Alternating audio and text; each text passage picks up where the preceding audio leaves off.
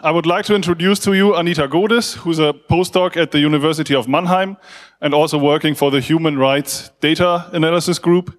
And she's going to give a talk about information control and state repression. So please give her a warm welcome applause.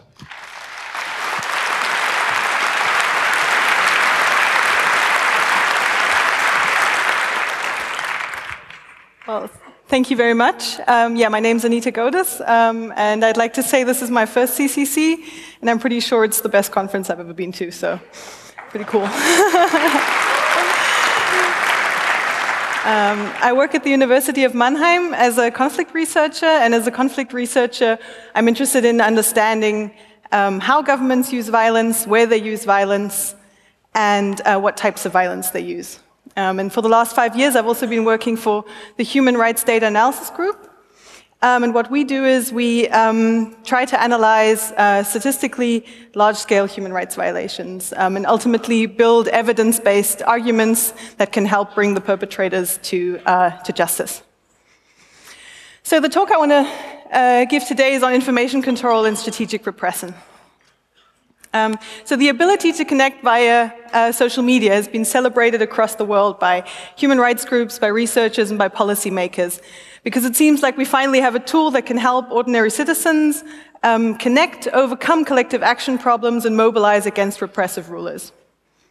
Now, for all of you sitting in this room, you're quite aware that this view on the digital revolution alone is deceptive. And it's deceptive for one important reason, and that is that governments principally still remain in control of network accessibility. So governments haven't just been sitting on the sidelines watching mass uprisings in their countries. They've been building an arsenal of tools to manipulate, censor, and survey information exchange happening within their countries. Now we know this, and we've learned a lot about this in the last few days, and I'm really scared also about what I've learned here. But what we don't really know is how this control of the internet informs government repression. So how does it actually inform the violence happening to people in countries by governments? Right, so in the next 20 minutes, I want to give you a very brief theoretical background, then discuss what I mean by different types of repression used by governments. And then I want to discuss a very important topic, which is how we deal with the dark figure of violence. So how do we figure out who is being killed and not documented? And then lastly, I'll give you some results on how internet control and violence seem to coincide. Okay. So let's think about this from the perspective of governments. That's what we try to do as conflict researchers. Governments use repressions, for example, during riots. So there are two different types of threats that governments can encounter. On the one hand, they're hidden threats. So they're people who are organizing to overthrow a government, to build an opposition group, and the government doesn't really know exactly who the threat is and where the threat is located, right? So in these situations, state institutions need information. They need intelligence on where these people are, what they're organizing, so they can eliminate it before it gets even bigger. There are other situations where this threat is already fully visible. The government knows exactly who its enemy is. It can already see thousands of people gathering on the streets, fighting for change. And in these situations, they're likely to just say, okay, we're going to use any means necessary to crush down this protest. So if we think about these different types of responses to threats within a state, we might think about how governments might use different digital responses as well. So on the one hand, they could survey the internet in face of a threat. They can glean intelligence from people's Facebook profiles, from what people are twittering, what they're planning on doing, from events, and so on and so forth, from email exchanges, and use that against opponents.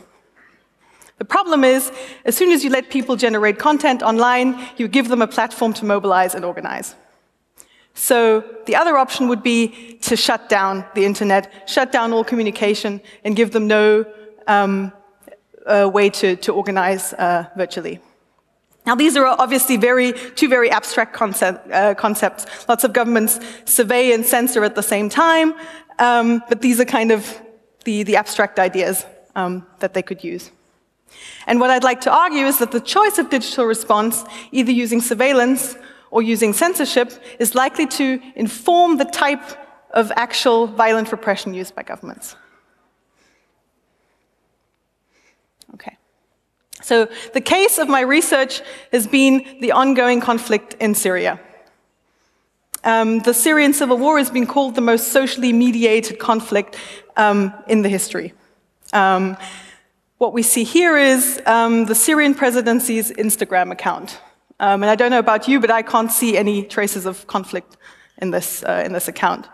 It looks like Assad is ruling a country that's united under him, and his wife is smiling, and they're having a good time. We can't see anything of death and destruction that's actually going on within the country. At the same time, we know that the Syrian government is using different types of surveillance against its population. It's using shutdowns of the internet, and it's manipulating information as well. So this picture is obviously highly deceptive. To investigate just how deceptive it is, my colleagues and I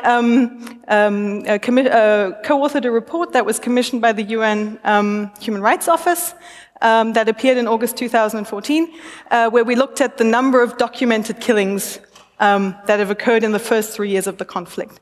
And what we find is that we can uniquely identify almost 200,000 individuals who've been killed by the regime.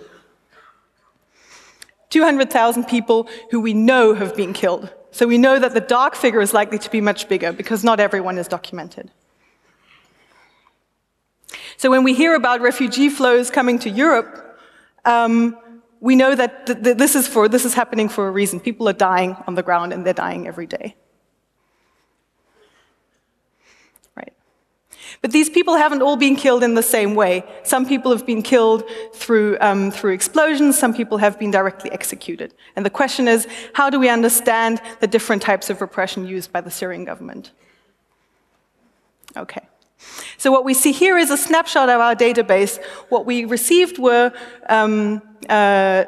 lists from 4 different human rights groups on individuals who were killed, including the location where they were killed, the date on which they were killed, sometimes information on their gender, and their full name, which I've anonymized here. And we were able to match every individual in every group through this information, so we could arrive at a number of uniquely identified killings. What you don't see in this snapshot is auxiliary information that tells us something about the circumstance of every individual's death.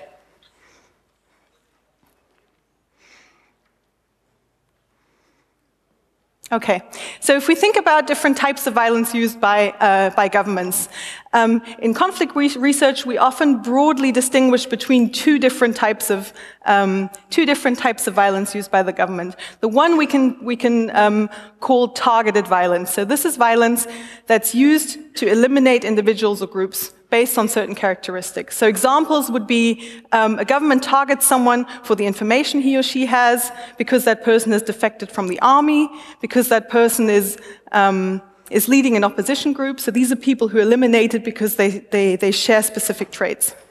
Another example would be a government that is an ethnic minority and that is trying to target another ethnicity. So these would be what we call targeted forms of violence. The other form is untargeted generalized terror. The entire civilian population is seen as a threat to the government, and anyone is attacked. Now, these are two different types of strategies that a government can use to suppress its population, and oftentimes they're both used at different points in time within a conflict. And Assad's army has been using both types in the Syrian conflict as well. Okay. So the auxiliary information we get from these human rights groups can help us to understand the circumstances under which each individual was killed. So this is an example of one person who was recorded in 3 different sources, in source A, B, and C. And what this tells us is, the first source tells us the person died under torture in the prison system, right? So that gives us information that that person was singled out, he was detained or she was detained, and then tortured. The second source tells us this person was shot. So this person didn't just die from the effects of torture, this person was actually shot. The third source tells us where that person was arrested and when they were, where they were held and on what date they were arrested. So if we put this information together, it tells us something about the nature of repression used against that individual. So examples of words that we find when we look at individuals who were killed in a targeted way would be people who were previously arrested or detained, who were found with their hands and legs tied, who were tortured, who were directly executed, or who were named to be defectors. And examples of untargeted violence would be people who were killed in explosions, in bombings, or children, for example.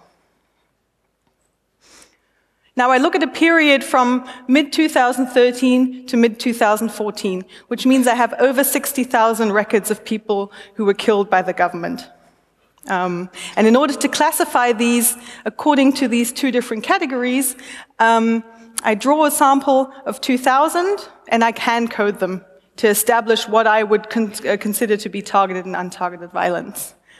And then I use supervised machine learning to help me with the classification of the rest. And I'm happy to talk about the details of the method afterwards. Okay. So the next big problem we have is that we have very good and very detailed information on people who were documented. But in every conflict, there are people who fall under the radar of human rights groups, no matter how good a job they are doing. So depending on the time and location when someone is killed, the probability of he or she being documented by a group is likely to vary. And this is a problem when we're trying to understand patterns, because the patterns might be biased if we only look at documented violence. What we can do is estimate this dark figure using a method called multiple systems estimation. If you attended CCC last year, you might have seen a talk by our founder of the Human Rights Data Analysis Group, Patrick Ball, where he explained this method in much more detail and explained it on the case using Guatemala. So I encourage you to look at that talk if you're interested in the method. I'm not going to go into more detail on it now. Importantly, this method can help us identify this dark figure. And on the one hand, it's important to identify this dark figure for the means of analysis, but it's also important because we really need to think about accounting for each individual who was killed by the Syrian regime. So there's obviously a much bigger importance in doing this than just for analysis. Okay, so to give you an idea of how important it is to look at the dark figure of violence, this is a map of Syria by different governorates across the period of 1 year. And the darker areas show us where we know very little about what's actually happening on the ground. So the darker the areas are, the higher the percentage of undocumented killings. And as you can see, there's high variation both within governorates across time and across different governorates. So if we would have only used the documented killings, we would have gotten a very different picture on, about what's happening on the ground. Now, you can also imagine that someone who was intentionally detained and tortured by the government and then killed might have a different probability of being reported than someone who was killed in an explosion. So we need to estimate these different figures separately. And only once we have this information can we actually carry on with our analyses. Okay. So now we have information on different strategies of violence used by the Syrian government across the period of 1 year. The next thing we need is information on internet access in Syria. And for this, the Syrian Digital Security Monitor has been collecting information for the last 1.5 years on the level of internet accessibility within each Syrian district. And they've been doing this on a scale from 1 to 4. So either it's fully accessible, it's temporarily accessible, it's infrequently accessible, or there's no internet access at all. And this is the information that they kindly shared with me that I'm using as a measure of internet access within Syria. And what you can see here is how it varies over time across different Syrian governorates for different types of internet access. Importantly, what we can see here is it's not just that some bomb falls and then all access disappeared, so it's not just a technical problem happening here, but we see obviously that the government is putting work into either providing access or denying access. Okay. So what we're really interested in is understanding if the variation in this pattern affects or is correlated to the variation in the pattern of violence used by the Syrian government. So what we see here is the expected proportion of targeted killings given different levels of internet accessibility. So where internet is fully accessible, almost 1/4 of all killings that occurred are targeted. So these are people who've been tortured, these are people who are directly executed, or these are people who were previously detained.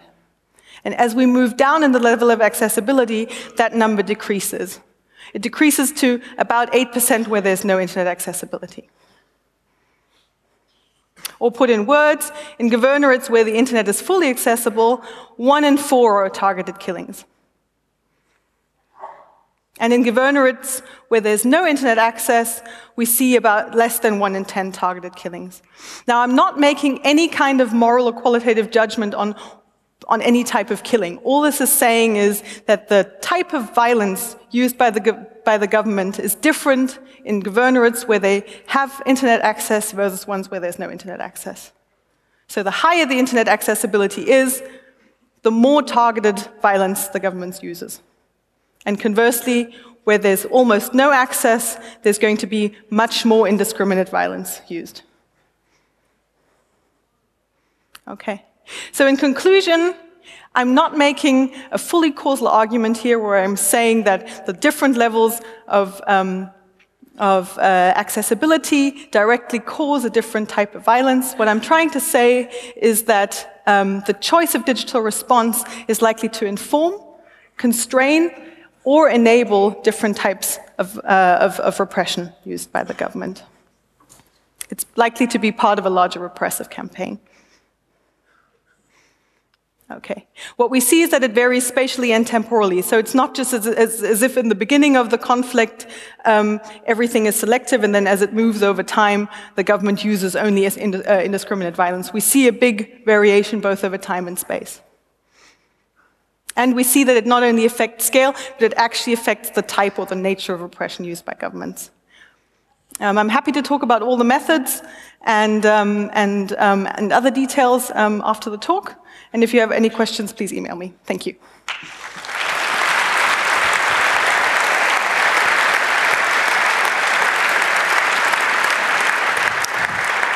Yeah, thank you very much for this very interesting talk. So we still have lots of time for questions and answers. So people can gather up at the mics and I will call you. Do we have a question from the IRC or Twitter? Signal Angel? Right now, not really. Okay, then we'll go on with microphone number 1, please. Okay, I have actually 2 questions. One is in regard of the targeted and non-targeted killings. You mentioned children as a target. How do you see in this perspective the recent Pakistani school shootings? I mean, I would say this was targeted, even though not by the government, but by the Taliban, and it affected children. So is it not the indicator seems to be not valid in all cases. Mm-hmm. Yeah. You can agree? Did you have another question? Or? Yes. Okay. Yeah. So no, definitely. The measure that I use for targeted and untargeted violence is definitely something that's situation specific. So in the context of Syria, what we often see is that the circumstantial evidence tells us that these would, for example, kids who were 5-year-old who were with their parents and who were bombed, for example.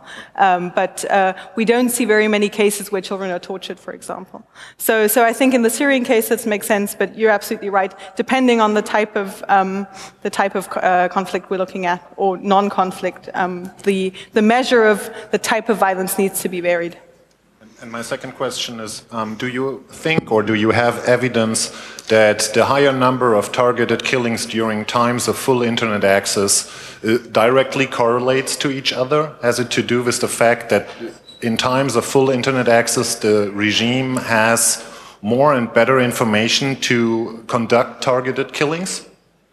So that would be my hypothesis. This is not something I can directly test because I don't know which information the government's actually using that it's gleaning from its surveillance techniques.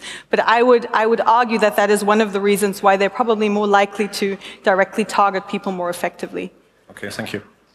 Thank you. Microphone number 2. Just 2 observations, more comments than anything. Firstly, your construct of government versus civil society or society is kind of simple. Syria is a very large, porous country. You can enter from almost any angle, and you have several religious orientations to the country.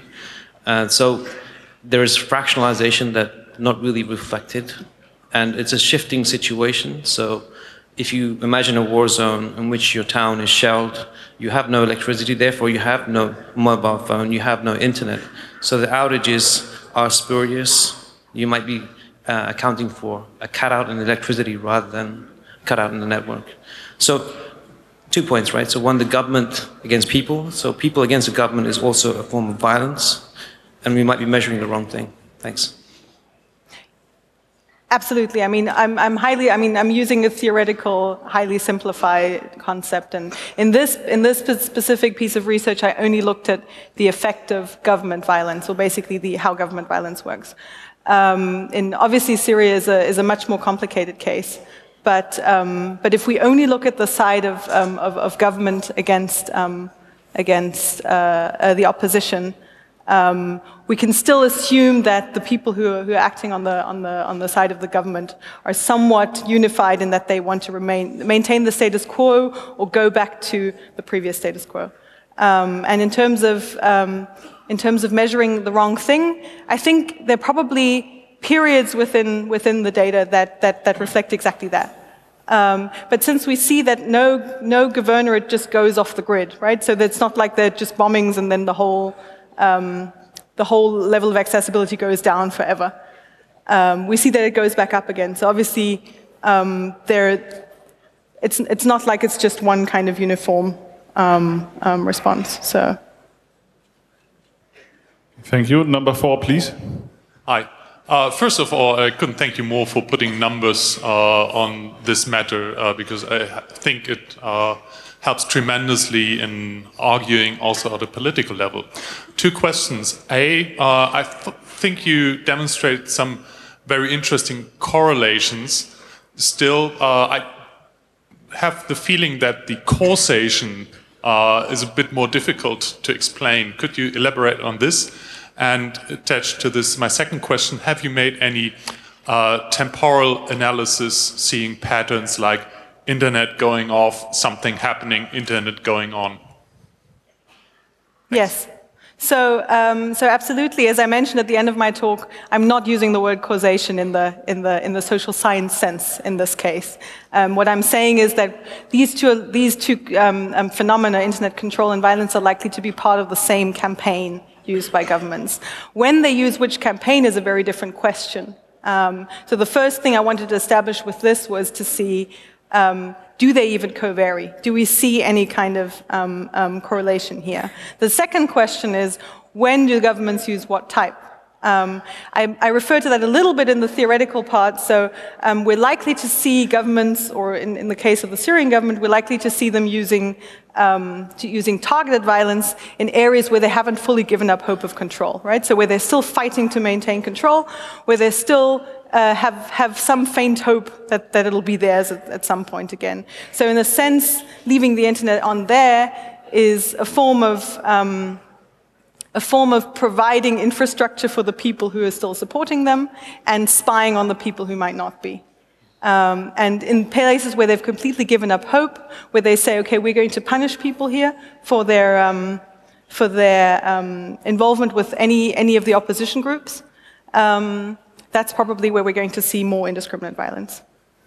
In terms of temporal analysis, yes, I've written a different research project on temporal analyses, and what we there basically see is that during full network outages, as they occurred a couple of times in Syria, the level of violence, the scale of violence increases tremendously and significantly. So there's definitely some kind of larger strategic idea going on behind that. I'd love to talk to someone from the Syrian government, but I haven't been able to up until now. Thank you. Yeah. Thank you. So, question from the internet? Is any work planned or already done regarding what is happening in Ukraine? I haven't worked on the Ukrainian case. I'm aware of other researchers working on the Ukrainian case, but I think that's also going to be a very interesting example of how governments can strategically use the internet. And even more there, I mean, what I've been looking at here is kind of very crudely looking at internet access as a form of information control. But actual information manipulation might be something that would be really interesting in looking at the Ukrainian case. Then microphone number 1, please. Hi, thanks for the talk first. Could that be that in areas with less or no internet access, there's just less information getting out that could identify a death as a targeted killing, so that the correlation isn't as strictly or as strong between those, and there's a little bit correlation between no internet access and less information that identifies killings as such? No, we don't find that. That's a very good point. And I think what we do see is that where there's no internet access, we know less about the number of people killed, but the information that we do have, so on recorded killings, is just as good. So we have information on that the people were, for example, killed in bombings. So the quality of the information stays roughly the same, it's just less. The quality stays the same, the quantity sometimes varies, yes. Thank you very much. Another question from the internet? There was a question about the source categories. Somebody wants to know if you can name explicitly some of these sources. So the sources we use are human rights groups working in Syria. So if you... where did I have it? If you have a look at the report we wrote, where is it? Here. So the report names the groups in detail. There are 4 human rights groups that have been working actively on the ground, and they've been doing absolutely amazing work. So when I talk about holes in the documentation, this doesn't mean that these human rights groups aren't doing great work. They're doing amazing work. It's just that some areas are almost inaccessible for them. So, yeah. Okay, then one last question from Mike 2. Hello. My question is about the methodology, how you determine if there is internet access. And another question you partly answered already. I think the proportion between targeted killings and non-targeted killings regarding in relation to internet access is like a proportion. But have you also looked at the absolute figures, how they change with having internet access or maybe having some internet access? Yeah. So in terms of the methodology, as I say, the data I use on internet access wasn't something I collected myself. But as far as I understand, they partly had people helping them collect information on the ground within each district. So they had people who were telling them every month, we've been able to access the internet via our phone, we've been able to access the internet via DSL and so on. Like a survey? Yes, like a survey. I'd be very interested in hearing other ways to measure this, maybe on a more discrete scale. So if people have ideas on that, I'd be very interested to hear about that. I haven't looked at the differences in scale of violence when it comes to different levels of network accessibility. What I have done is looked at the difference in the scale of violence between days where the internet is off and days where the internet is on. And there we do see a significant difference. So on days where the internet is off, we see a much higher level of violence. And this is even controlling for documentation patterns and everything. So it's not just an artifact in the data. Thank you. Thank you very much for your questions. If you still have questions, you can just, after the talk, walk up to Anita and ask her. And then I would like to thank you again for your presentation. Thank you.